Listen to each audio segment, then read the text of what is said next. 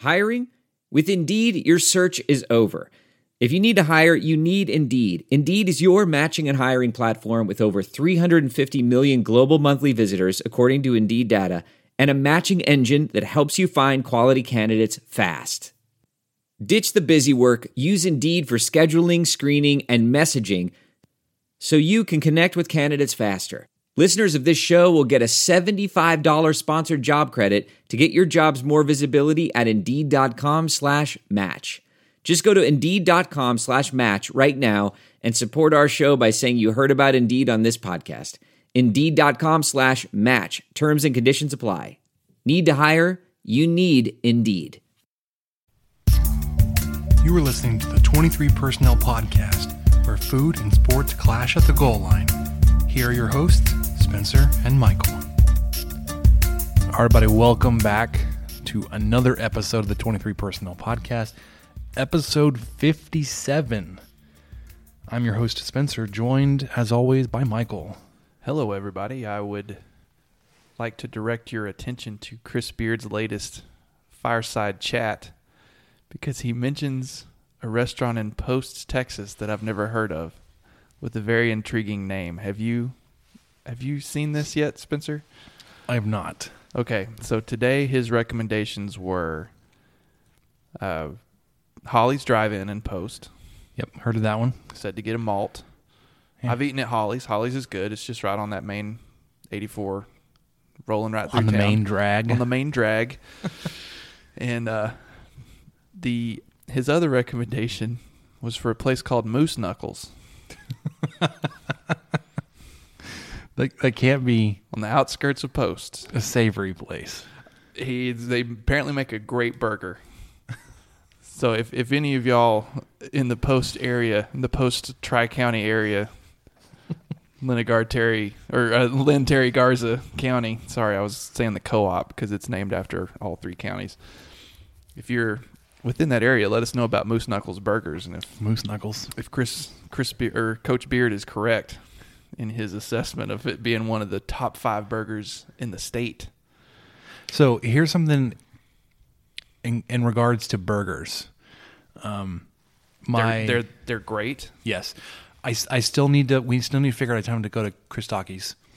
Yes. But when I told my director that we had gone to Joel's, she's like, "Oh, that sounds like a place like." She said that sounds like it's out there by a place called Cuevas, and it's another hole in the wall Mexican restaurant. But she's like, "You don't go there for the Mexican food. You go there for the burgers."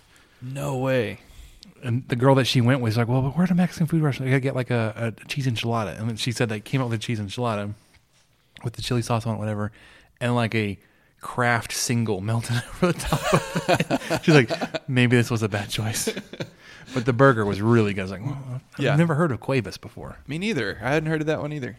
If you've heard of Cuevas, y'all, you have to let me know what the burgers are. Yeah. Back to Beard's real quick. He recommended a couple of songs. Of course, Nothing I Can Do About It Now by Willie Nelson. It's a good one. I think that was off the Red-Headed Stranger album. I'm not sure. See, I have no idea what you're talking about. So. And then Friends by Houdini, which is an old rap song from the 80s. And I tried to listen to it. No. Couldn't even. It's really bad. His taste in music is something else. That one was hard to get through. I didn't make it through. Maybe it got better. I should have given it more of a chance. But it was some early rap. I'm not going to even attempt to try to flow or anything like that, but it was a little dated. Anyway, what were we talking about? We're going to talk about our top 5 movie vehicles. Yep. Before we get into sports tonight. This is something I think we mentioned on the recording last week. I'm like, we're going to have to get into this next week. Yeah. We tabled it. We tabled it for another week. Unsurprisingly, Michael's list is filled with old cars that are junkers. How dare you? We will go... You have 2 of the same car on your list. We will go 1 through 5 and then honorable mention, because I had several on the list. I was like, they're cool, and they're cool enough to mention. Like, they're an honorable mention, exactly what they are, but they're not top 5. So, my list, 1 to 5. Number 1, '67 Mustang Shelby GT500. Eleanor. Will this be Eleanor? Eleanor. From, if you're looking at a movie specifically, it's from Gone in 60 Seconds. But if you know the vehicle, you know it's. Is it from? Now that was a remake, wasn't it? Yeah. So the more recent one with Nicolas Cage. Yeah. Let's ride. And he did a really good impersonation of Cage there. When he's psyching himself up to actually. How did Robert Duvall get talked into that movie? That's fantastic. I love that he was in that. Which is funny because I think that's one of the first movies of his I ever saw. No. So really? I had no idea what an actor he was before this. So you're like, oh, this guy's also in Deep Impact. That was your Robert Duvall knowledge? Basically, yeah. Number 2, I think this is the vehicle that probably sparked this conversation. Well, sparked the ranking. The conversation we started was last week in the Slack chat with Keith.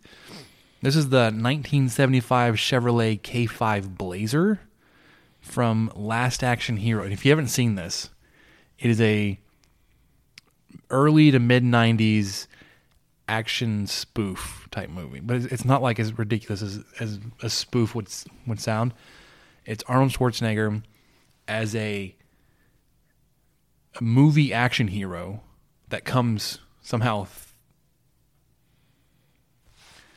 It's if you haven't seen it, it's hard to describe. The kid watching the movie gets into the movie at one point, so they're in the movie, and then there's a point when they both come out of the movie. Oh, anyways, this Blazer is actually his daughter's vehicle in the movie. It's lifted like mini monster truck type lift with the massive tires. It was one of the convertibles, so like it had the top. Oh yeah, off. The top's gone. I don't think black with the white and red flames come out the front. We need to bring those back. I don't think I've ever seen that movie. Oh, it's great. But I have that video game on Game Boy. And I could never get past, it was either the first or second level because something just never made sense to me. It just was not a very well it was great conceived video game. It was great when we talk about. On the original Game Boy. Still got it. Number 3, Aston Martin DB10 from one of the latest James Bond movies, Spectre. The whole like connection between James Bond and the Aston Martin vehicles are quite noted. And I think all of them from like the more current like DB6 or whatever it was, from like Casino Royale, and like the last 3 of them have been really great vehicles. You've got an older one on the list. Casino Royale is one of the best scored Bond movies, I think. Yeah, I think so. And of course, all the gadgets that come with a James Bond vehicle make this awesome sports car just that much better. Oh yeah. Number 4. Oh, this is a great one. 1985 Ferrari Modena GT Spider. Sorry, I was a typo. Spider California from Ferris Bueller's Day Off. Mm-hmm. Fantastic movie. Fantastic car in the movie. And the poor guy is like, he's trying to roll back the miles and like they're running on like reverse. That always drove me nuts because that's not how that works. You didn't have to floorboard it with.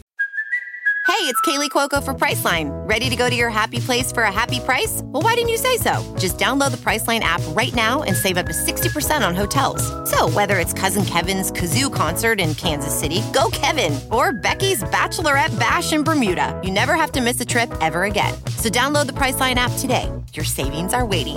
Go to your happy place for a happy price. Go to your happy price, Priceline. Welding instructor Alex DeClaire knows VR training platforms like Forge FX help students master their skills. There's a big learning curve with welding. Virtual reality simulates that exact muscle memory that they need. Learn more at meta.com/metaverseimpact. The jack up for 30 minutes before realizing, hey, this isn't working. And then knock it off the jack and have it. Yeah, have your tantrum about how awful your dad is and then shoot it off into the forest, into the valley. Yeah. Last one is going to be 1970 Dodge Charger from Fast and the Furious. from the last scene in the movie. It wasn't Quarter mile at a time, man. Yeah, I don't think it was in any part of the earlier part of the movie. I don't think. I can't They remember. allured to it. It was in the garage. Yeah. A little bit here and there. He was working on it, I think. Probably having some Coronas with Mi Familia. That was terrible. Get ready. They're going to get worse. I was telling Michael, but before we started, I'm a big fan of like the big, chunky muscle cars from like the 70s and 80s. So I've got another too. Charger on the list. Me too. I just think they're so good. There's one you had on your list too, which I won't get to it yet. Well, yeah. Honorable mention is another Charger. This is the 69 Charger from Dukes of Hazzard. And I guess that's from General Lee. This is from the remake. From the Johnny Knoxville movie? Well, it's the same. It's still a good car, dude. It's still, okay. All right. The movie was trash, but the car was still. Okay. General Lee. I'll allow it. Michael was ridiculing me for this from the second I walked in the door because I didn't make the connection to the name of the vehicle in the movie, but it was the van from Dumb and Dumber.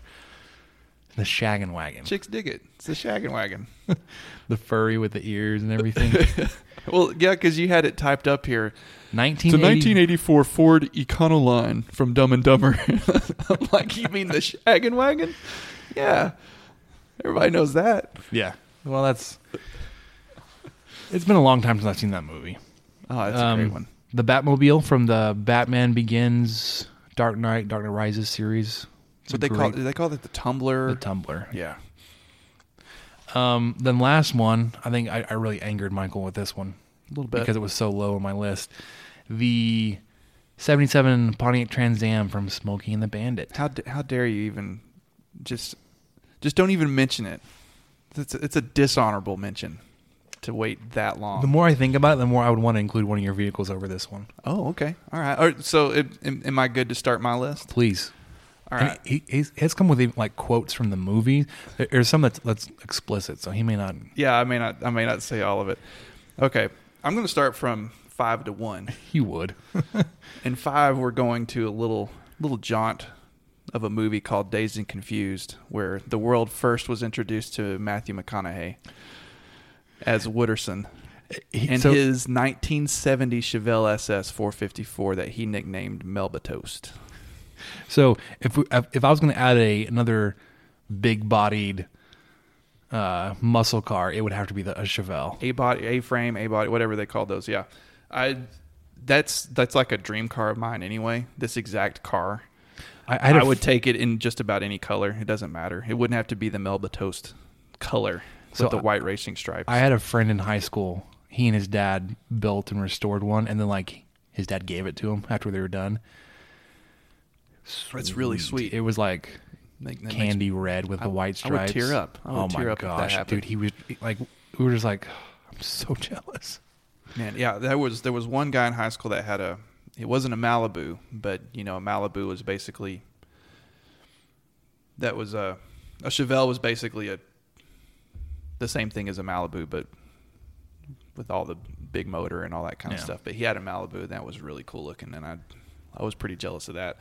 I'm not going to do my Wooderson impression. Oh, he's got the great quote in here. I know. I mean, let me tell you what Melba Toast is packing right here. All right. Yeah, because he does the whole thing, and he kind of puts his hand into it. You can just picture this is where McConaughey was born. It's great. Just go look up the YouTube video of what Melba Toast is packing.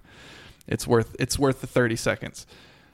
Number 4 for me is an oddball. This is trash. Y'all have heard me talk about this movie. It's a 1974 Dodge Monaco, dressed up as a Mount Prospect, Illinois police car from the classic movie Blues Brothers.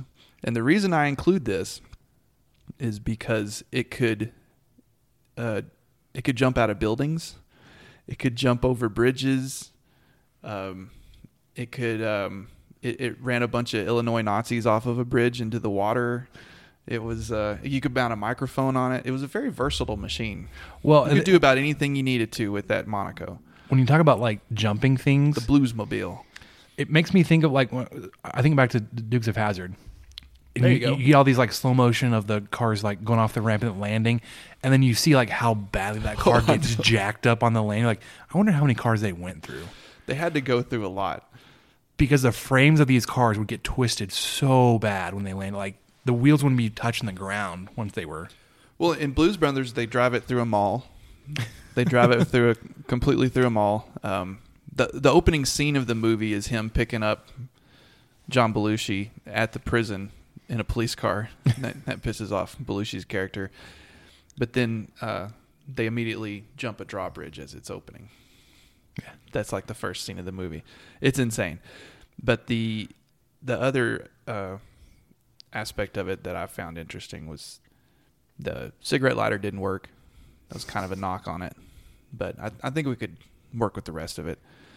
Number 3 for me, which would be a terrible car to own, because I think they all came with little, cruddy 6 cylinders that couldn't get you anywhere, but was a DeLorean. The version in the movie of, any of those Back to the Future movies, if you listen to the car, if you listen to the engine that they used, I don't know if they actually had some souped up V8 or something in the DeLorean they used in the movie, or if they just dubbed it over. Yeah, there's no way. There's no way that a DeLorean sounds like that. But that would be the one you'd want. You'd want the one from Back to the Future, obviously, because, you can go back in time, too. That's kind of cool. As long as you got some Libyan connection with some uranium or whatever it was he used. Plutonium? I can't remember. Okay, number 2 for me is from one of the best James Bond movies ever made. Probably the best to me. It's my favorite. It's Goldfinger. So you're not a fan of the Pierce Brosnan versions? Oh, well. Those were trash. Those were like the... oh my gosh, that Die Another Day one where the guy had diamonds in his face, and then there was another guy who was... he underwent all this facial reconstruction, and was it that one? Yeah, and I'm trying to think of the Batman movies at that time too, with like Val Kilmer.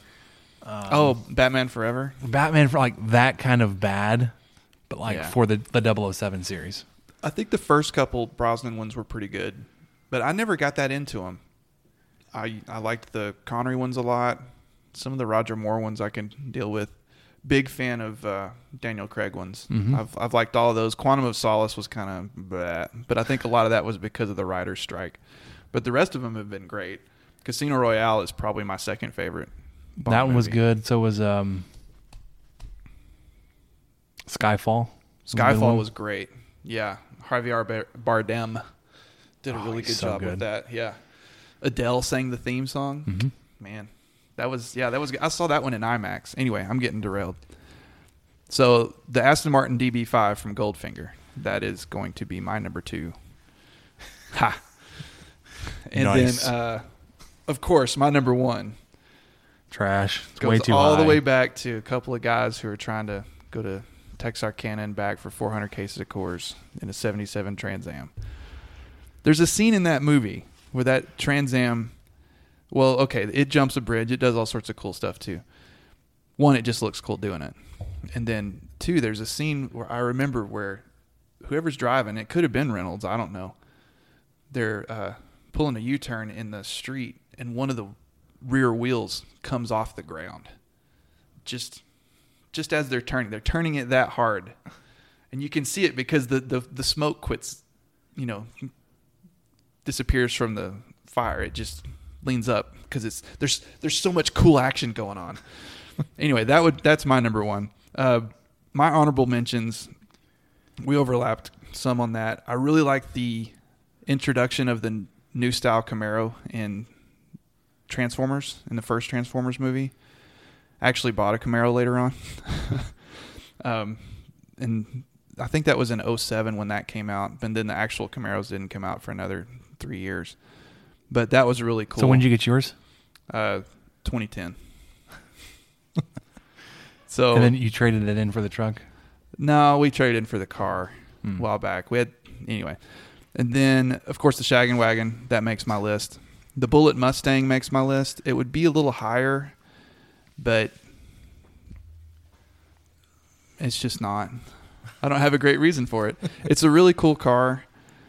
The green is neat. I like that Ford came back and did a Bullet version about 10 years ago, I guess, with a 302 or something. I can't remember what they did.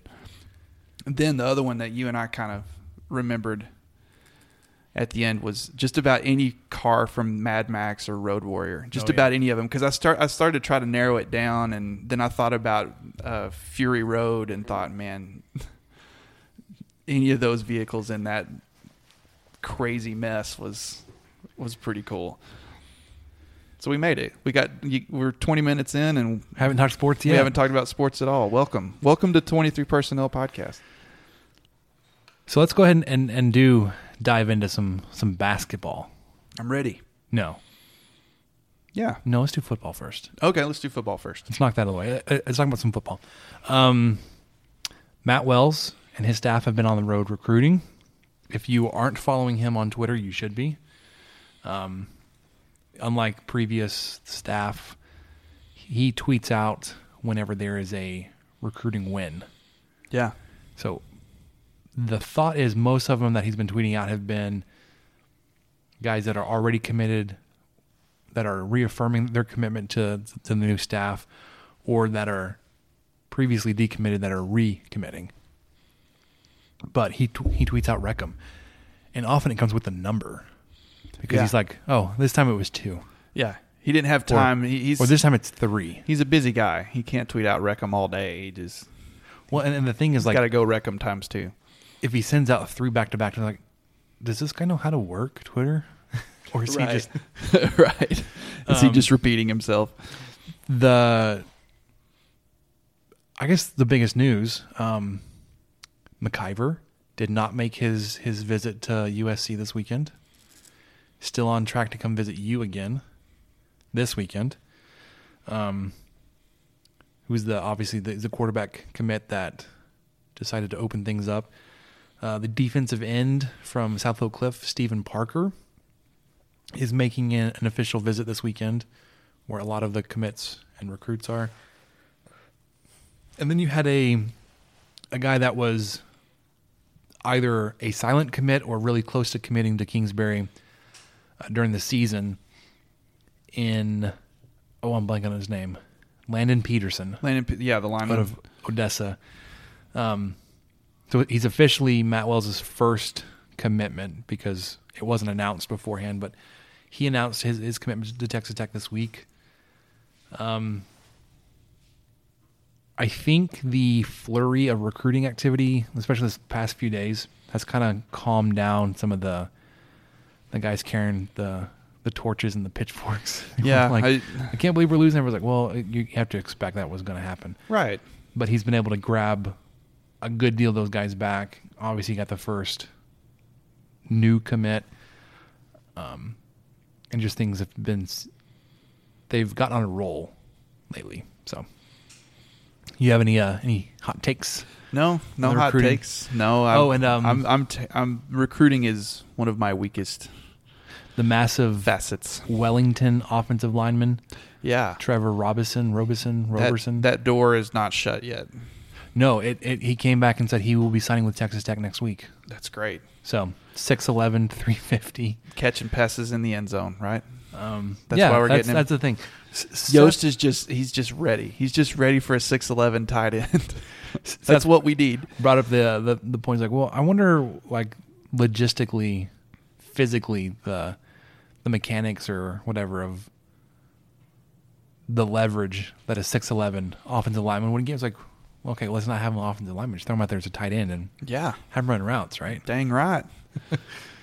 Just blow by everybody and just kind of stand in the corner and get the ball thrown to you. Yeah, it kind of reminds me of that big offensive lineman that Baylor had that they started running out there for tight end, and I'm blanking on his name. 400-pound guy. McGowan, yes. Yeah. He wasn't so much tall; he was massive. Yes. But there was some other news, I guess. Well, I'm not guessing. There was other news. Antoine Wesley announced yesterday, so Monday, that he was going to be foregoing the rest of his eligibility to enter the NFL draft. We kind of saw this coming. There were thoughts of this maybe coming. We never heard of like a rumored draft grade. He's like, oh, he's projected to be a second round or a third round. We never got those numbers before he came out and said, I'm going to go ahead and go. Which I guess it led to a little bit more of the surprise of the announcement, because with like QT last year and Mahomes, it was like, well, they're getting like first and second round grades. Like, well, that's an easy decision. It's a no-brainer. We haven't heard anything with Wesley. Now, I'm not saying it's not good for him to go ahead and go. I think the thought is, everybody that keeps pointing to it is like, you got to strike while the iron's hot, right? Yeah. You had a fantastic junior season. There's no guarantee he was going to be better or even duplicate what he did. So he may have hurt his draft stock. So I would have liked to see him come back as a senior, just because of how dominant he was. Yeah. I don't fault him. Not at all. I do feel like he probably made the best decision.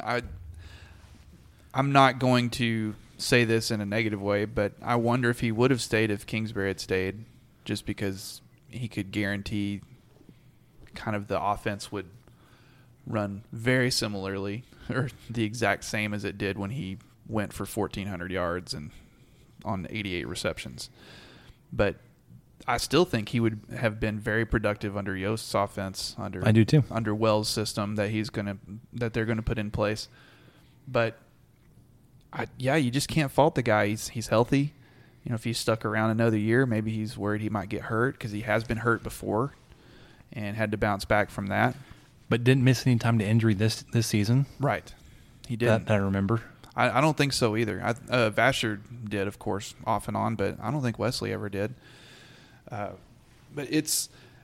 I hate to see him go, just as a selfish aspect. But man, and just imagine how much his stock would have been if Tech would have been able to get him the ball the last two games.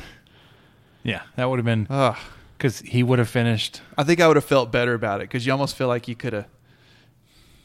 would have felt like it was more of a proper send off, because those last two games, and not his fault by any means, but those last two games were just, they really dampened and kind of brought down all of his chances for his awards and the Biletnikoff and all that kind of stuff. Which was just a sham. I mean, I'm sorry. Jerry Jeudy from Alabama winning. Yeah, whatever. Like, it would have been one thing if it was Tylan Wallace from Oklahoma State. You can kind of see that comparison. Who was the other guy that was also Power 5? Or was it? Or wasn't? And then the guy from, what was it, like UMass or somebody? Yeah, it was UMass. And he had ridiculous numbers, but then again, it was like, well, he was like the offense. Congratulations to Wesley. I really hope it goes well. We were all hoping that he'd stick around, that maybe his size would be sort of a deterrent, but I don't think it's going to matter. Somebody like Randy Moss was never bench pressing 310 in the weight room or something. He was kind of a tall, lanky guy himself, and he did pretty good. He did pretty good. Did all right. Speaking about doing pretty good in the NFL, yeah, guys, this Patrick Mahomes guy, hey, it's a little. I've heard about him. It's ridiculous. That game he had on Sunday, I missed it. It's stupid good. We were out running errands, and when I checked, they were down. They were down by a touchdown, I think, and then they ended up winning by 3, and this was all in the fourth quarter. So I missed everything that happened. Just the antics that everybody would. The no-look pass, I saw that. That, and just trusting his arm talent to make plays, where as it's unfolding, when he was a player at Texas Tech, you're like, no, hey, that worked. That was great. That was great. There was so much of that. You did that. But we were talking about this in the office this week. He's pretty close, if not on pace, to beat the all-time NFL single-season touchdown passing record, which was set by Peyton Manning a few years ago. He was 37. Times. He was 37, and he threw 54 52 or 55. I can't remember. Yeah, I was in the 50s. This is Mahomes' first year as a starter, and he's on pace to break the single season record.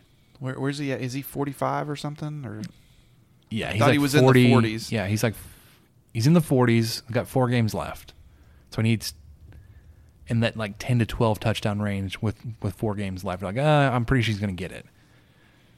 He's also projected to get like 5,500 yards, which is just ridiculous. This is the NFL. Right. That's not bad. I'm trying to look it up, okay, just to make sure, because we want to be accurate in our podcast here. So 43. He's thrown for 43. And he needs, what, 55 or 56? I'll look that I think up. he needs 55 to tie and 56 to reset the record. But still, we're talking about matching or beating Peyton Manning's best ever year. 55. And this is Mahomes' first year as a starter. Yeah. Manning threw 55 in 2013. He was with the Broncos then. Yeah. Pretty good. Yeah, that's not bad. It's not bad. So he's got 3 more games. 3 games, needs 13. Yeah. That's a stretch. Well, and that's before playoffs. Okay, well, hang on, because I just want to look this up. And I'm not sure if the record is like regular season record or if it's like total season. Because if it's total season, I don't think there's any he's question already Mahomes is going to pass him. Yeah, he's going to be. Let's see. Dan Marino had 48 in 1984. And where does that rank? I can't find where I'm at is just by year. Most passes per year. Or most touchdown passes per year. So Marino had 48. Kurt Warner had 41 in 99. He's already passed that. The Rams in 99. You remember how crazy that offense was? Mm-hmm. And he's already got more touchdowns than Kurt Warner did. Manning had 49 in 2004. He might eclipse that. Brady had 50 in 2007 when they went undefeated. And that was second all time. Yep. And then Manning broke that in 2013, but Breeze had back-to-back 46 and 43 in 2011 and 2012. Last year was pretty low. Russell Wilson had 34. That was the most in 2017. I just can't imagine being a Chiefs fan right now, which I am one, but by proxy. I'm not pretending like I grew up in Arrowhead Stadium and I went to the games with my grandparents. No, just kind of watching this unfold as a Chiefs fan, it's just got to be thrilling. I'm a lifelong Chiefs fan, so it's been Lifelong great. Chiefs fan. It's been great. Yeah. One last football update before we move back to basketball. Kingsbury. Yes. Former head coach. Former Cliff Texas Kingsbury. Tech head coach Cliff Kingsbury. Current offensive coordinator for USC Trojans. Michael, you got a note in our document that he has updated his Twitter profile. Yeah, I also had a sad face emoji. Well, his sad face emoji is colon right bracket. Oh. There's no emoji. It's just You get the gist. It's old school. It's the Gen X. yeah. It's exennial emoji. Yeah, he's no longer TTU Kingsbury on Twitter, which I think was his old handle. Now he's just Cliff Kingsbury. He's changed his cover photo and his profile pic, and his cover photo is of a pier. Strange move. Out into the Probably the Pacific Ocean. Out into the beautiful Pacific Ocean with It's so palm strange. trees. That's not strange. It's just he probably took that. He probably took that from his new hangout. So his profile picture looks like, It's kind of a non.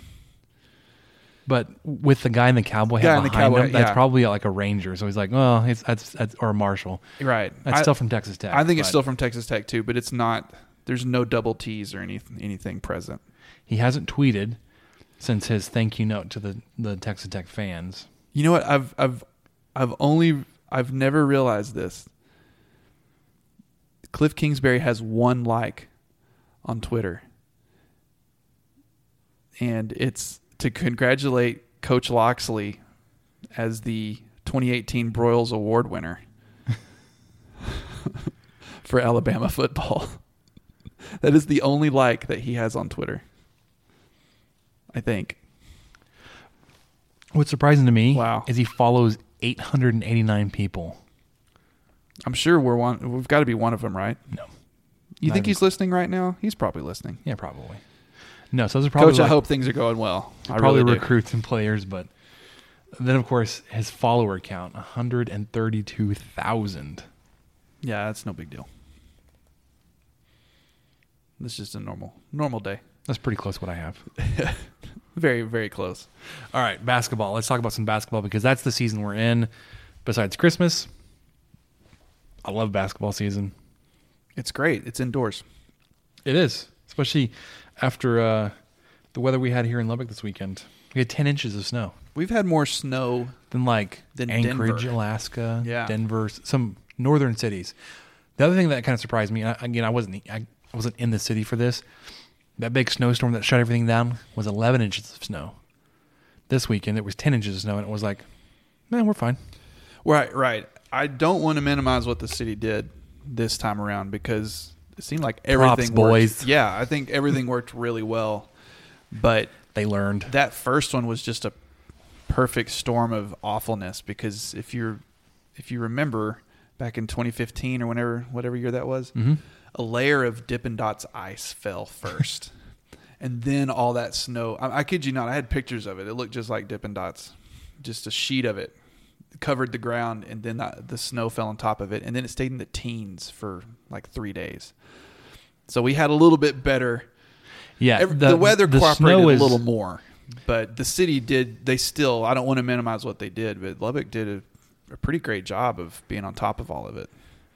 So it snowed, what was it, Friday night into Saturday. By Sunday morning, I think we had maybe half as much snow left. Like there's a lot that had melted on Saturday. I think the weather got in the mid 30s, so it wasn't like hot. And then Sunday and Monday have both been in the 50s. Yeah. So we had just two little piles of snow left in our yard this afternoon when we came home. They were both where we had the two snowmen that we built, the last little bastions of snow. We tried to do that. Evelyn just was not into it. I took her out to the snow to quote unquote help me shovel the driveway, and she just kind of stood around. She was fine, but I just thought because she's just so energetic and likes to just dive into stuff, and almost hurt herself having too much fun. She was not into the snow. It just really surprised me. Oh, and my wife she was out of town this weekend, and I tweeted one of the photos she took on Sunday morning when she was flying in. And the photos she took as they were coming into Lubbock were just phenomenal. There's just completely blanketed ice, white. If you could find a wind turbine, it'd be hard to see it. Turbine? Yeah, one of them wind turbines. What was really neat though was you could tell exactly where the cap rock started because it was not white. It was perfectly fine, but the second you got up on top of that cap rock, everything started getting frosty and everything was white. I'll have to show you some of these other pictures that she took. Yeah, so my first flight into Lubbock was for I don't know if it was a recruiting trip or if it was just a campus visit. My mom and I flew out to Lubbock, and we met with some of the School of Music staff, faculty. That's the word for it. And it had recently snowed in Lubbock, so we were flying in, and my experience with farming was for like East Texas and like Mississippi, like everything is in straight rows. They didn't have to be. Their irrigation wasn't dependent on water being pumped out of the ground, right? Right. Yeah. So when we were flying in, we were seeing all the irrigation, the circles. I was like, what the heck is going on out here? And then I realized like, oh, it's because their irrigation, yeah, their sprinklers, whatever you want to call. I don't know what they're called. Their official name. Just pivots. Usually. Pivots. Yeah, that's a good term. Irrigation pivots. You hear that? Like all the fields were just in circles. Like, this is nuts. I think the first people to do it were from Plainview. I wouldn't doubt it. I think it There's was a lot of stuff that originated came out from here. Yeah. Rotating Apparatus is a big company that I see on I-27 that does a lot of that. So we said we're going to talk about basketball, and we're talking about weather and farming. Sorry. Basketball season, Texas Tech, one of 9 undefeated teams left. If you look at that undefeated map, We've got the Southwest yeah, pretty much cornered. we border up against Nevada, their area, and Kansas Coming for you. and Houston. We're kind of in that little. If you can imagine those 3 locations, we're kind of in the middle of that. Kansas and Nevada picked up some big ground with the Gonzaga loss recently. Everything's just setting up for a really interesting game next week. It just keeps going that way. We're heading into a pretty. I don't want to dog them too much, but a not very good Northwestern State team tomorrow night. But we're 8-0 heading into that. And you've beaten everybody by double digits. Yep. The game this past week, Arkansas Pine Bluff, you did end up winning. You won by 18. Not your best outing. You dipped in some of the advanced stat rankings groups. I think is because you did not beat them as handily as you were expected to. I wasn't paying like 100% attention. I was busy. I was at church that night. I had the game on my phone, but I was also like we had a Nerf war, so I was like trying to get a shot too. Yeah. You had a fairly low offensive output at 65 points. Then you held them to 47, which is pretty on par for what you usually do. Their big scoring leader, he got 25 points or 27 points, whatever it was, right around his season average, and then the rest of the team scored 20 points. So you held them outside of their scoring leader, way below average. You kept winning. The thing that we heard from Chris Beard recently is, he's thinking that we've seen maybe 30 minutes of good basketball in a game. And he said 30 minutes is not going to be enough to beat an Abilene Christian. 30 minutes is not going to be good enough to beat a Duke. It's not going to be good enough to beat Big 12 opponents. So you still got you've got one more game before you even get to Abilene Christian next weekend. And that's coming up tomorrow night, Northwestern State. Yes, the Demons. The Demons from Louisiana. Is that where are they coming from? Is that That sounds right. Natchitoches? Northwestern State Demons. They are riding the struggle bus, 2-7. And their only wins are over Alabama A&M and Centenary. Right, which was their first game of the season and was pretty much a blowout. I did a little bit of math because once I started looking at their records, those 7 losses all looked pretty bad. And turns out they were. In those 7 losses. Shocker.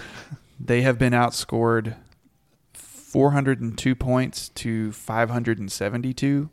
And that comes out to an average score of 57 to 82 for each of those losses. So they're averaging a 25-point loss. Pretty much.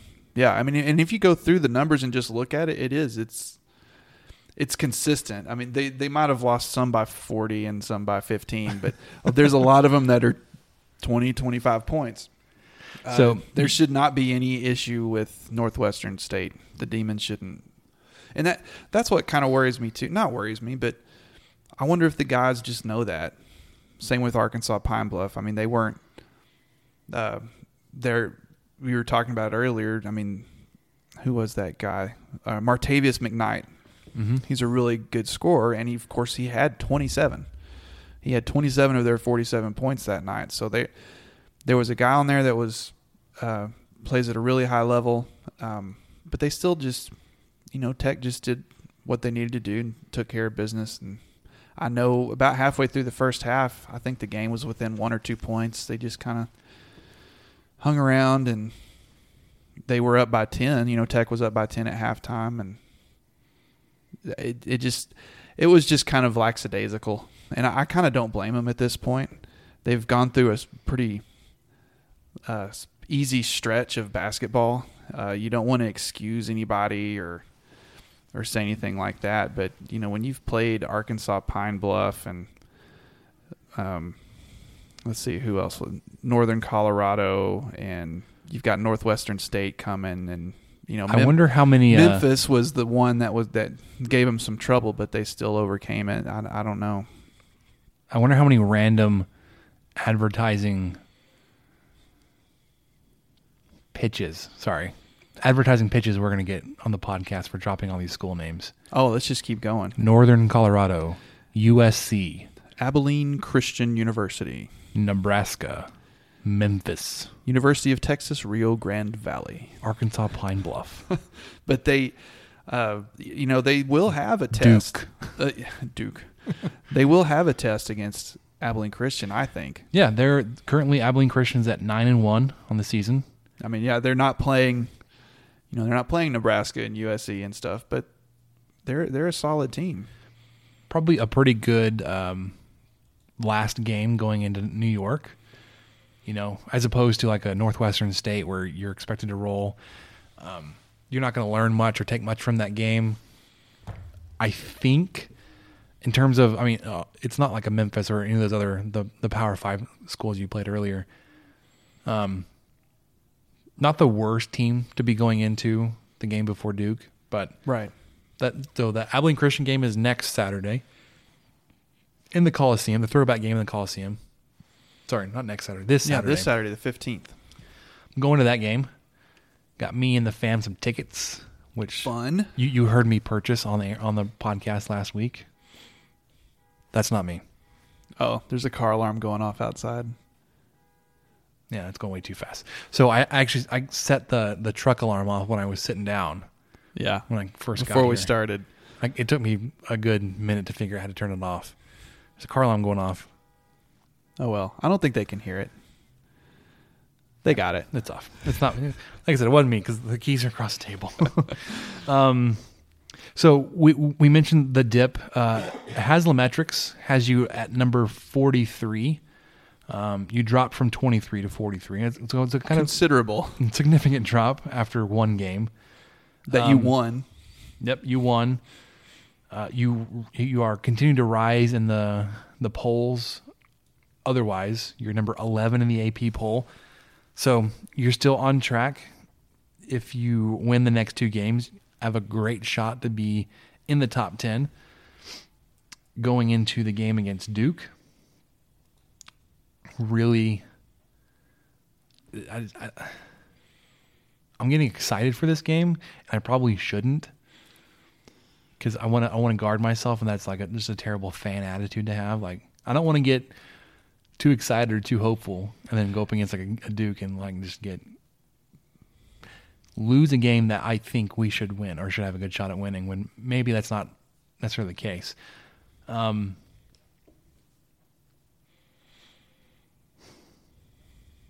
You have any thoughts going into the Duke game? I'm scared of playing Williamson. I'm scared. I think he's gonna wreak havoc, but I don't want to. I'm not going to go in there with a defeatist attitude either. But it is going to be a heck of a test for our guys. I'm trying to cover it the best way I can. I think Tech will hang in there for sure. I think someone asked us last week in a question just straight up. I don't see Tech winning it, but hey, I'd love to be wrong. I just don't see it right now. So when you talk about going up against like a Zion Williamson, you have a guy committed and signed in Jamias Ramsey, who is your highest rated basketball recruit and commit ever. I'd have to go back and look at his recruiting profile, but like top 40, like national athlete, on the fringe of being a 5-star player. It just has some ridiculous videos. Like there's a video that comes out basically every week of him destroying some poor soul. This week it wasn't fair. He was going up like some girl from his school or whatever, and he dunked on her. Yeah, but and like blew her over. Right, well, it doesn't. She wasn't ready. Yeah, it doesn't sound like. It sounds much worse than it was. He was just kind of nonchalantly, and I can't imagine this being a possibility. He was nonchalantly going up for a one-handed dunk, and she was coming from the other direction and kind of jumped up to block it, and I don't think he even knew she was coming or was going to do that. But yeah, she ended up on the ground. But then, so some of his end-game highlights are also pretty ridiculous. Oh, like, man. Where he'll steal a ball like half court, and he's on a breakaway by himself, and then he'll throw an alley-oop to himself. He'll bounce it off the backboard. The hair. I love the hair, too. Yeah, it's good stuff. Yeah. So I'm excited about him. That'll be a player you're looking forward to joining the program next year. Currently, you're still waiting for Kayvon Moore to be cleared to physical play. I think he's getting closer. The guys you have, they're overperforming my expectations at this point in the season. And not that you had a tough schedule so far, but the relative ease it looks like this team is having, even against your Power 5 and your bigger opponents, has been a little surprising. Right, and defensively too. I knew that Owens was a great shot blocker, but I was worried about his size. He appears to have really stepped up, and LeBar mentioned it today on Staking the Plains, kind of taken that Zach Smith role this year. Kind of like, I think we sort of predicted that, or were hoping that he would kind of morph into that, and it seems like he has. He's pretty dynamic on defense and can be on offense as well. But I was not expecting how effective he would be. With his size down low, and he nearly had a triple-double the other day. He did. What did he have? 9 rebounds or? No. So he had a double-double, and then he had 8 blocks. Oh, okay, that's right. So he had 11 points, 10 rebounds, 8 blocks. Barry nearly had a triple-double, and somebody else nearly had a triple-double as well. It may have been Mooney. Kyler Edwards has been a fun guy to watch too. Yeah, watching him figure it out as a true freshman. Yeah, putting the pieces together. He's playing a lot. And he was previously your highest rated guy, right? Or was that Kayvon Moore? I think Moore was a 4-star as well, actually. All good things with Chris Beard in his program. You bet. Including Moose Knuckles. Moose Knuckle Burgers. So yeah, there's a basketball game, Northwestern State tomorrow night, Wednesday the 12th. Then against Abilene Christian on the 15th in the Coliseum. And then you got a couple days off before you travel up to New York and take on the Blue Devils in Madison Square Garden, which I've heard is already sold out. I heard that too. Which is fantastic. I know BJ Simmons is going, so if y'all see him, be sure and tell him hello. Is Dan going? I'm not sure. I know that he planned on it, but I think something may have come up with his school that he couldn't go. Or that's right. Something came up. He was planning on going, and I think he may have even had. I'm sure he had stuff booked and ready to go, but I think something came up maybe a month ago, and I think it's going to thwart his plans, which really stinks. One more bit on basketball before we move on. I'm not sure how to refer to her, but Claire Hale, yes, committed to play basketball for Trinity University. Friend of the blog, daughter of Travis Hale, who has been a longtime contributor for Double T Nation, Viva the Matadors, and now Staking the Plains. His daughter is a senior in high school down in the San Antonio area. Will play at Trinity, also in San Antonio. We had a neat piece on her today, a commitment piece that we usually do for basketball or football players. We had her dad, we had Travis do some recruit scouting on her, Yeah. we had like a Q&A session with her. Yeah, some analysis. Yeah. That was great. I'm really happy for her and for Travis and their family, and it's great that she's going to be close to home too. So Yeah. they'll be able to see her play a lot, I'd imagine. So if you haven't read that piece yet, Stake in the Plains, Claire Hale commits to Trinity. Yep. So let's move on to questions. I have not been following questions. I've got them. I just know that my phone says I have 20 plus notifications from Twitter. Oh man. Okay. Well, let's see. The way you asked it was, we're back on the mics tonight. On the Nikes. Send us your thoughts, questions. Also weigh in on our hard-hitting topic of top 5 movie vehicles. So we got a little bit of that in there too. That's why I'm seeing a lot of movie vehicle rankings. I think I'm going to start with. Let's go oldest to newest. Let's just go all the way back. Who was first? It looks like Kirby Hocutt knows more than you at Old School Sig. Okay, so his first question: if you're Cliff, do you get a place in the Hollywood Hills with a killer view? Sorry, and short commute, or do you do something on the beach near Santa Monica Pier and increase your traffic grind? We need this to be a House Hunters episode ASAP. Oh man, a Cliff Kingsbury House Hunters episode? That's a great idea. I read part of this before, and I didn't see that last part that he tucked in at the end. That needs to happen. And I'm just going to go. I mean, if we go by his Twitter cover photo that we've already, he's going to the beach. We've already gone into detail. Yeah, I think he's all about a pier. Maybe not Santa Monica or something, but I think he might be close to the water, and he'll probably have him a nice convertible and enjoy the drive, and he'll just be some guy that no one's going to be like, oh my gosh, that's Cliff Kingsbury. They're just going to be like, oh, that's just some guy. Some guy driving to work in his Joe Schmo. Yeah, in his Ferrari. drop top Lexus or whatever. Kyle Jacobson, what does a successful recruiting class look like this year given the transition period? Well, one, you're still rebuilding your current commitment class, recruiting class. You're kind of up against it with the early signing period that other programs that we are kind of comparing ourselves to haven't had to deal with. Although it goes against the self-awareness. There were a lot of people that were talking about how Tom Herman didn't lose any recruits. One, you're not Texas. Two, Texas is a program that players commit to, not coach. It's not a school that you commit to for a coach necessarily. Right. So they were probably able to insulate themselves from a large dip in recruiting.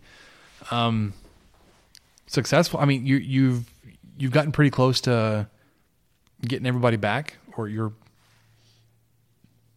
well on your way. Sorry. Successful recruiting class. I'm going to say, gosh, I'm trying to come up with some arbitrary number, but not bottom third of the conference. So maybe 6th. I'm going to say 5th. 7th or higher. 7th or higher. I think we're already seeing some successes in the fact that he's retaining or, grabbing a couple of guys that had some trepidations once he was hired or once Kingsbury was fired. I mean, that's kind of a good way to start. Try to get the guys back on your team already. The next question I think is interesting, though. He also asked, moving forward, what will qualify as a successful class for Matt Wells and Company? Because I think expectations should be a lot higher year 2. So your 2020 signing class and beyond. I may have jumped the gun with my reasoning there. To me, that qualifies as successful.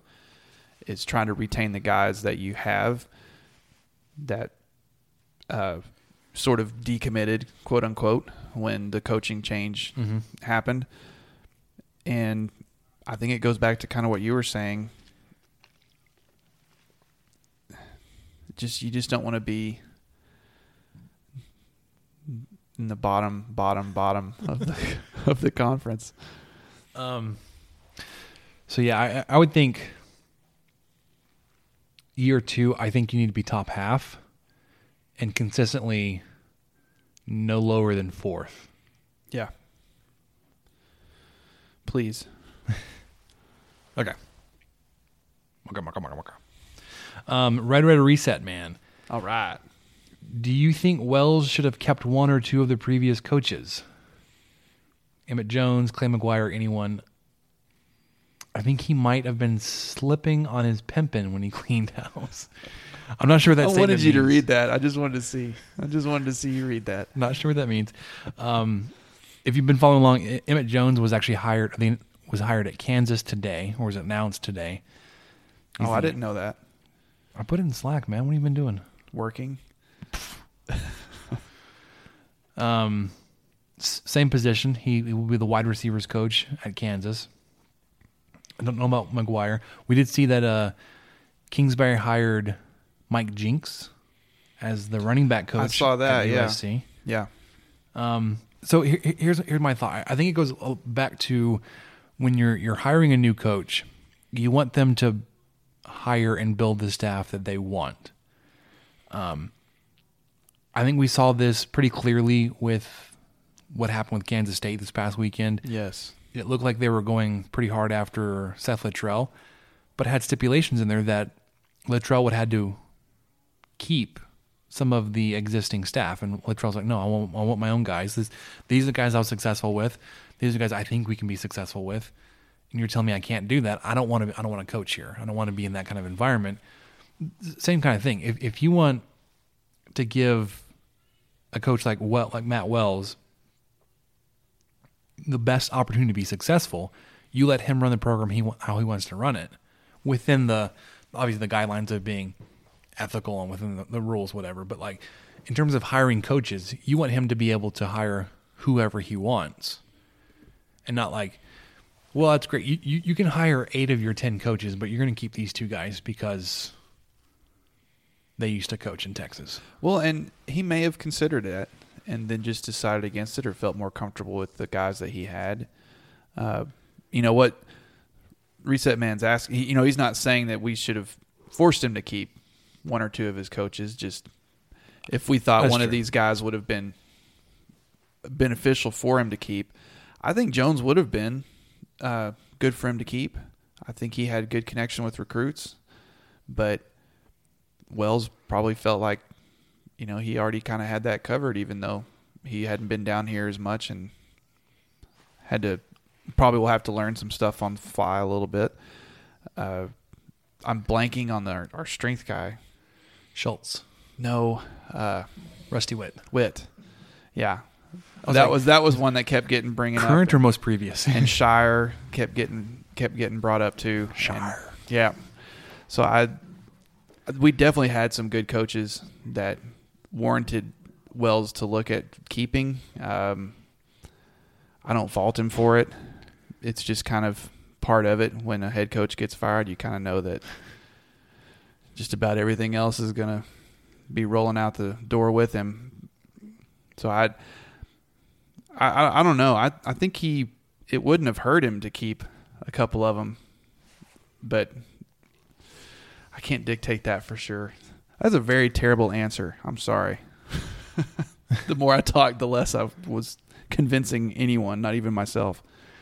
Yeah, so there are still a few remaining spots on the staff, and it looks like Wells is going to wait till after the early signing period has concluded to finalize the staff. So there are at least 2 positions available. I think it's linebacker and defensive line coaches. There are a couple of guys from his previous staff at Utah State that remained at Utah State.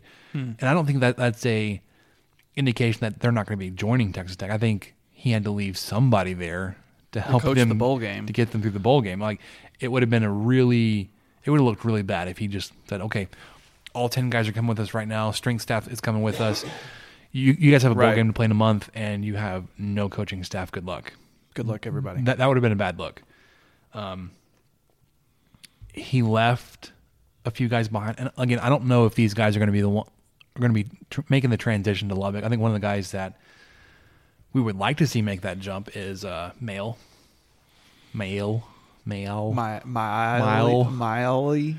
MacGyver.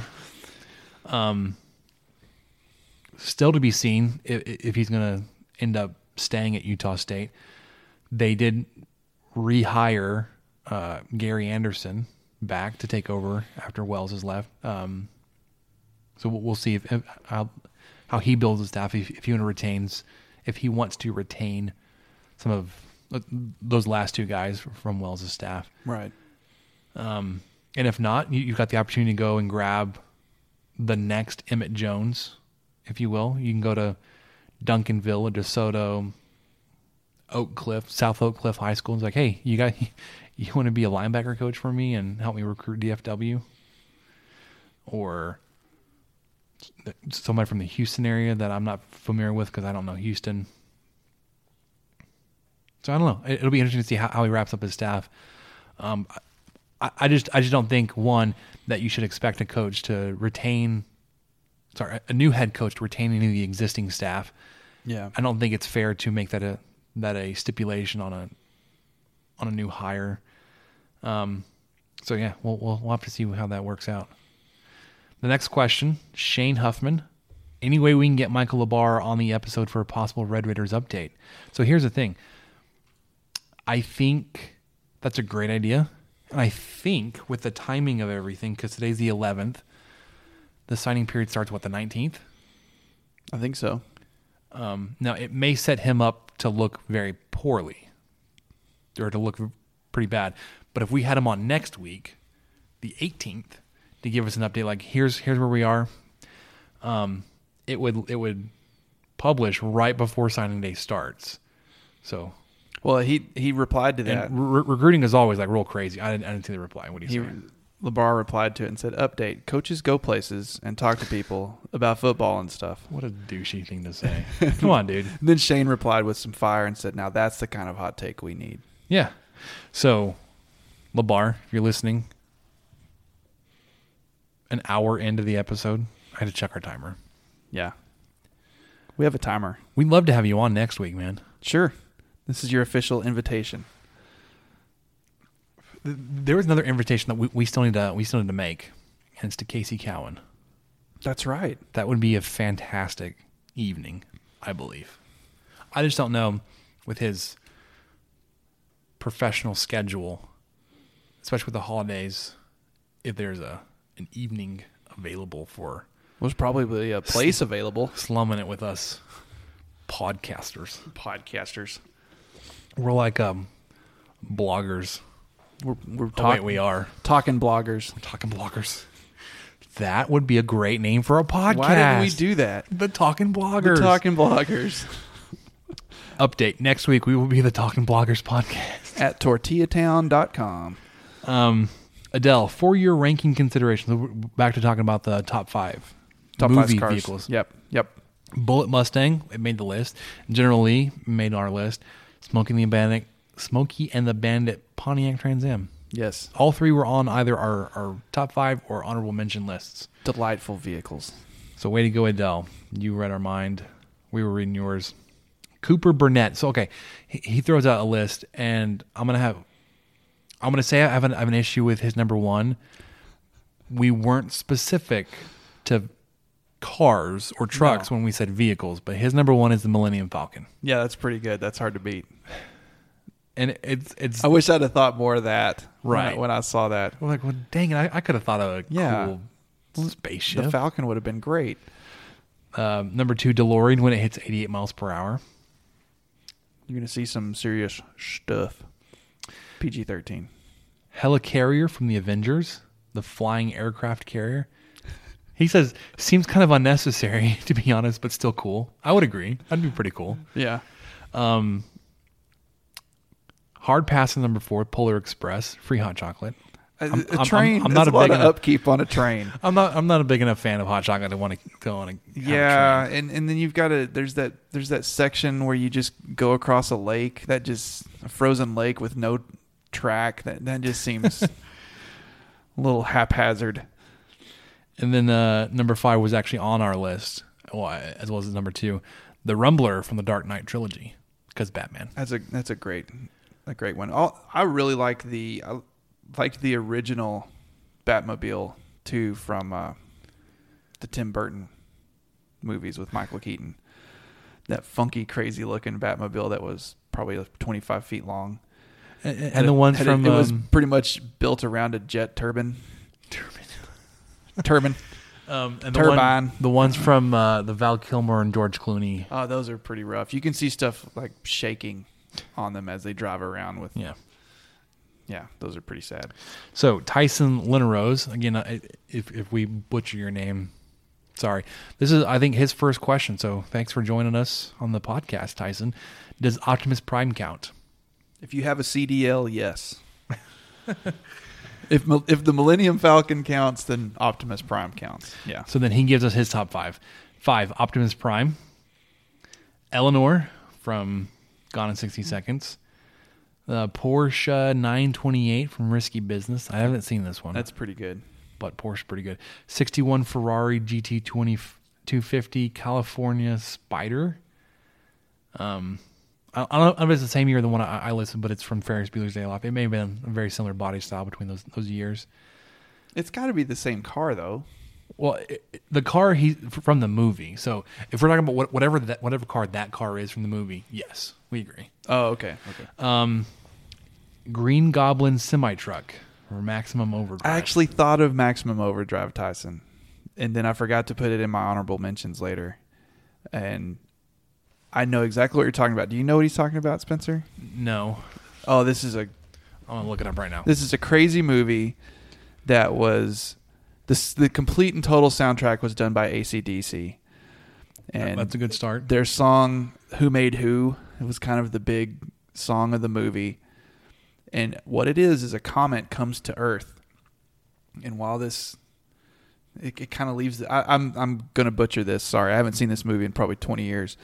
But this comet comes to Earth and it impacts all of the mechanical things on Earth to where they have a mind of their own now.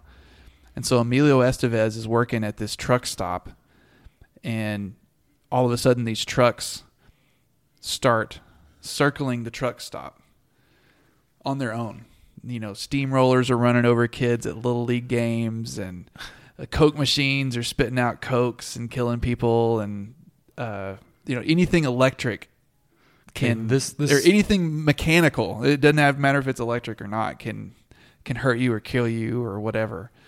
It's a crazy movie, and it seemed like it always came on cable when I was a kid, and it always freaked me out. And I know exactly what it's talking about with that. It was a toy truck. It had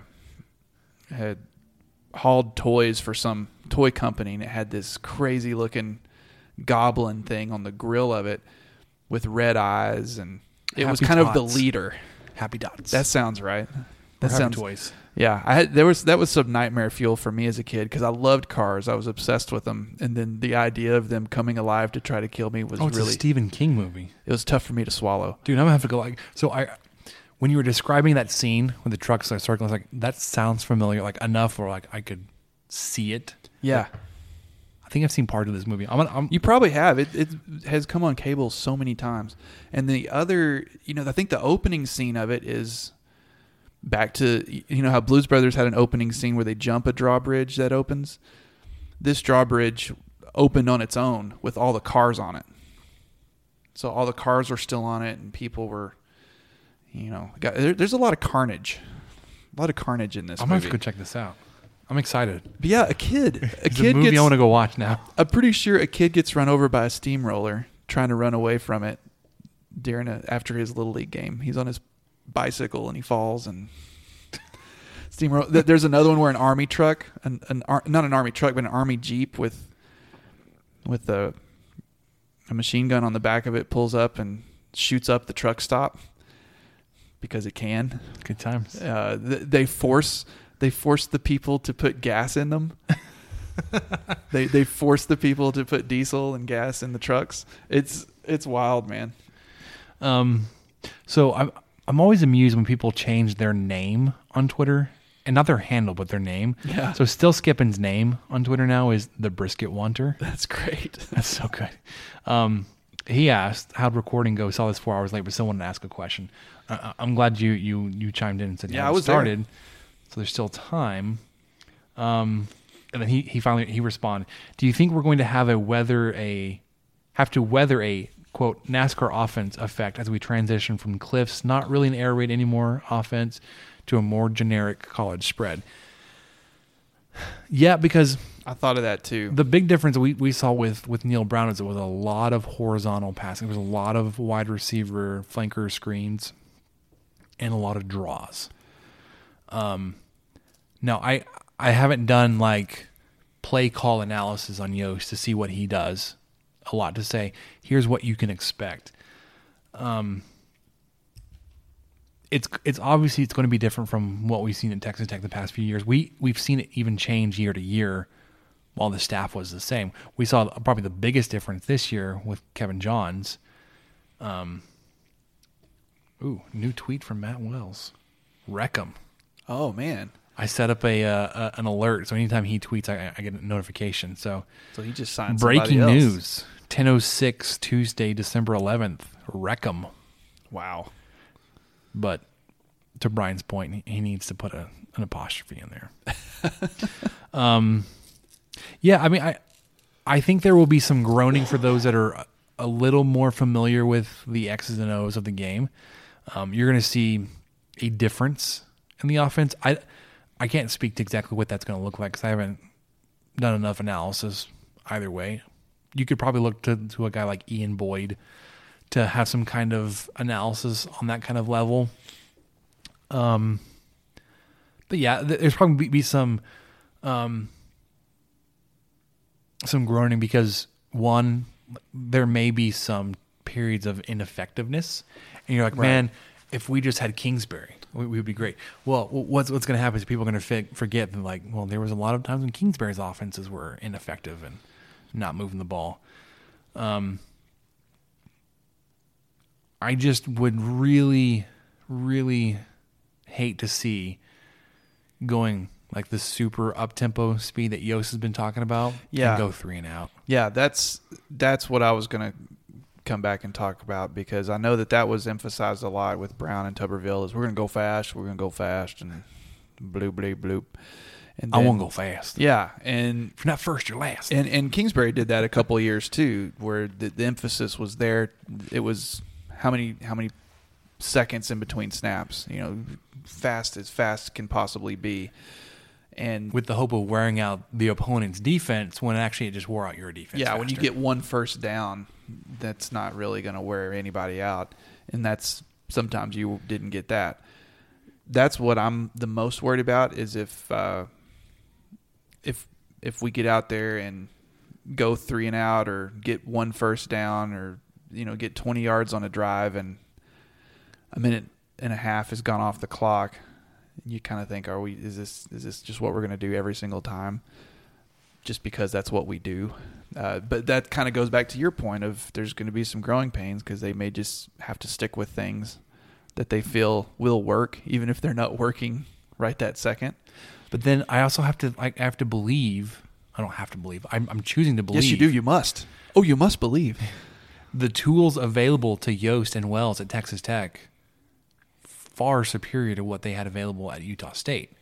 The receiving talent, the offensive line, the running backs, all that, much, much better than Utah State.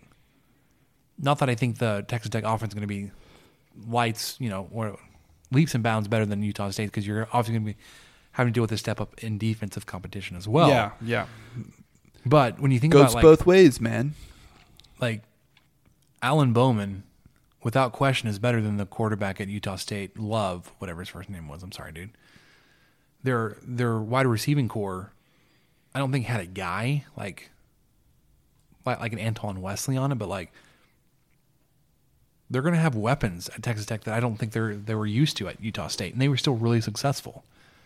So I'm encouraged there because it would be one thing if they had like moderate success and had like tools and talent and skill available to them comparable to what they'd have at Texas Tech. They won't. It's gonna be a marked step up. Should be. Drew Borsellino. Just saw y'all haven't recorded it, so let me slide one in here. I appreciate his slide one in here because it gave me the mental image of Collinsworth sliding into that broadcast. Oh, that's been really so caught good. on this year. And dude was wearing a turtleneck the last week. It was so good. Without saying the same, this is a good question. Without saying the same, will Texas Tech have a better record in 2019 than they did in 2018? So we're saying, are they going to be 4-8 or worse, or 6-6 and better? I'm going to say better. I'm going to say Texas Tech will be at least 6-6 in 2019. All right, here's where this is bad radio because I agree. I feel the same way. A lot of it has to do with the Big 12 itself. You know, Kyler Murray is going to be gone, but OU is still going to be great. Will Greer's gone. Will Greer's gone. All those receivers are gone. Ellinger will still be around. I think Texas will probably be towards the top of the conference, if not at the top next year, unfortunately. I think you could probably make an argument that they could overtake OU. Yeah, they could. Because of the loss they're going to have on offensive talent. Yeah, when you lose your Heisman back-to-back Heisman guys, unless he pulls another rabbit out of the hat. By the way, Kyler Murray won the Heisman this weekend. Did you know that? I'd heard about that. Did you know it was? Do you know he used to play at A&M? Did you know that Oklahoma didn't recruit either one of their past? Neither one. Did you know? Did you know they worked at other? Did you know that Lincoln Riley was like the only coach that has won or has taken his team in the first 2 years to the college playoff and had Heisman winners? Like, do you know that Kyler Murray plays baseball? Do you know that he's going to make millions of dollars next year, whatever he's playing? Oh, but what if he doesn't play football? Is that just the dumbest move ever? Because a lot of people are arguing that it's really dumb to do one and not the other, and I don't care. Congratulations, Murray. I mean that. Dude, I still could not believe how fast he was when he played Tech. Yeah. I hadn't watched much OU ball, but my gosh, what a fast kid. So, okay, sorry. Hold on, before we move off this. What bothered me most about the Heisman presentation this weekend, on the cable schedule, listed from 7 to 8 p.m. Yeah. I tuned at 7:45. I was like, I'm going to catch the end of them just talking about the candidates, get to the announcement and the presentation and the thank you speech. They announced Kyler Murray as the winner of the Heisman at 8:03. I was like, if you're going to roll into the next program, like you had to know this was coming. Well, it's just like I used to stay up when I cared. I would stay up late enough to see who won Best Picture at the Oscars. It's the same way. It was always 5-10 minutes after the show was supposed to end. They would finally say it. This was when I was in high school or whatever, and I was interested in it. And it just always irked me because you tune in and it's 9:30 or whatever, and like it's over at 10, and so okay, I'll tune in now. No, you've got 45 minutes to wait. All right. So 2019, you're going to agree with me that Tech is going to be better than 5-7. Yes. Are you saying 6-6? Or are you saying better? I'm saying 6-6.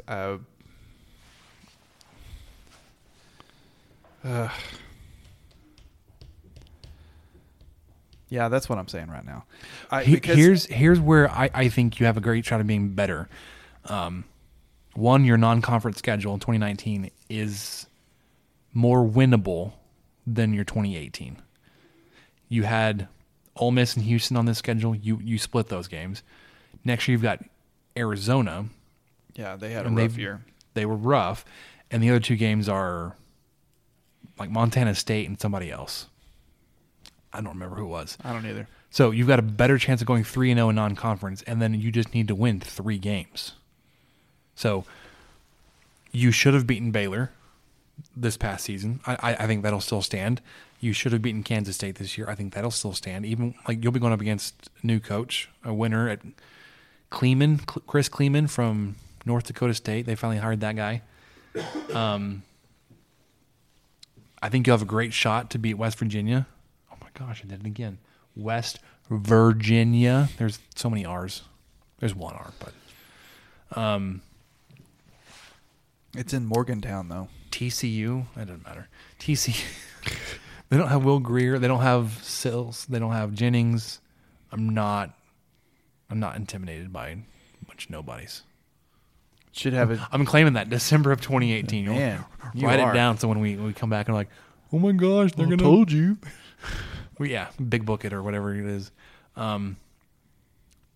TCU lost their starting quarterback. He's transferring out. You would expect the guy behind him is going to be better than Sean Yeah, I was Robinson. about to say that's not going to really hurt. K-State lost one of their Right. starting quarterbacks. Kansas is going to be an enigma. We're not sure what the Les Miles effect is going to have. Probably going to go like 8-4 or something. Or something. You've got a very winnable schedule next year, even though you've got Texas and Oklahoma on the road. You're not sure what Oklahoma's going to be without Kyler Murray. Rodney Anderson's gone. Marquise Brown and CeeDee Lamb are likely gone. Yep. So there's a lot of rebuilding teams around, or not reloading teams around. A lot like this year, you may have an opportunity to kind of sneak up and win more games than maybe you would have otherwise expected, because the rest of the conference is down. So I'm going to stick with it. December 11th, 2018, that the 2019 season will win 6 games or better or more. Michael says 6-6 exactly. Yeah, that's where I'm at right now. Well, that was the last question. So thanks for those, everybody. Appreciate the interaction. Michael, what have you learned this week?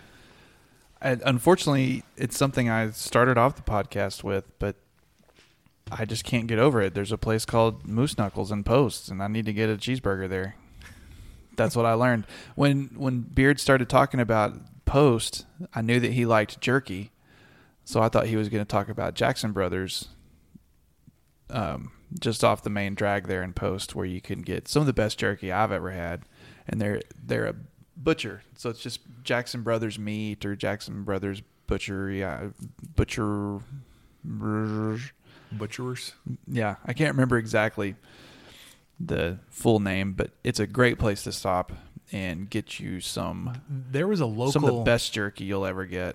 meat shop, butcher shop that popped up in my Twitter timeline. I was like, hey, that'd be a pretty solid podcast sponsor. Yeah. I can't remember who it was Okay. at this point, but Well, you've brought Klimke's jerky over here before. This podcast was literally fueled by Klimke's jerky one day. tonight it's sponsored. It's not sponsored. I'm going to say Klimke's again. Klimke's in Slayton, Texas, right next to Slayton Bakery, where we've bought the Reckham's cookies before. Or I did. I've never stopped at Slayton Bakery. Really? Oh, it's great. You got to go. You got to get a thumbprint cookie. I can make those at home though. What am I? Yeah, but these are different. They're like little tiny. They're really small sugar cookies, and the icing is about the exact same size as the cookie, and they're little bite-sized things. They're great.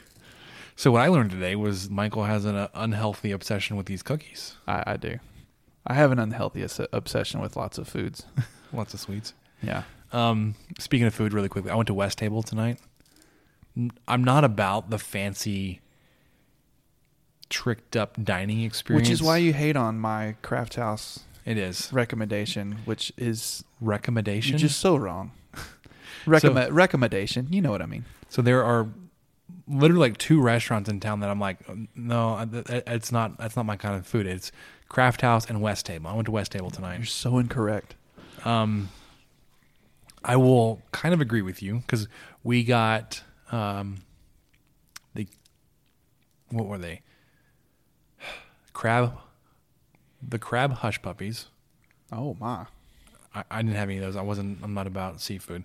We got the sweet and spicy chicken wings. They had a really good sweet heat to it. And then I got the lamb chops. My first time having lamb very reminiscent to a fairly thick ribeye steak. It's really good. You should go back to Craft House. I'm glad I tried something that wasn't steak.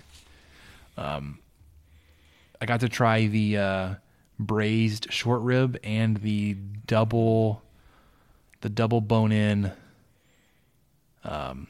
pork chop. All good things tonight. I was telling you before we started. Also, I think our bill for 4 people was like $250. Yeah, it's pretty expensive. West Table's expensive. Craft House is not as expensive. It's closer to, I don't know, just about anywhere you go, $10-$12 or something for most things. You can get a little bit more expensive, but West Table, when my wife and I went, I had a flank steak with a chimichurri sauce on it, which was excellent. And I just thought that I had really scored high points on my order until I tried the braised short ribs that she had. Probably one of the best things I've ever had at a restaurant. So good. Unreal.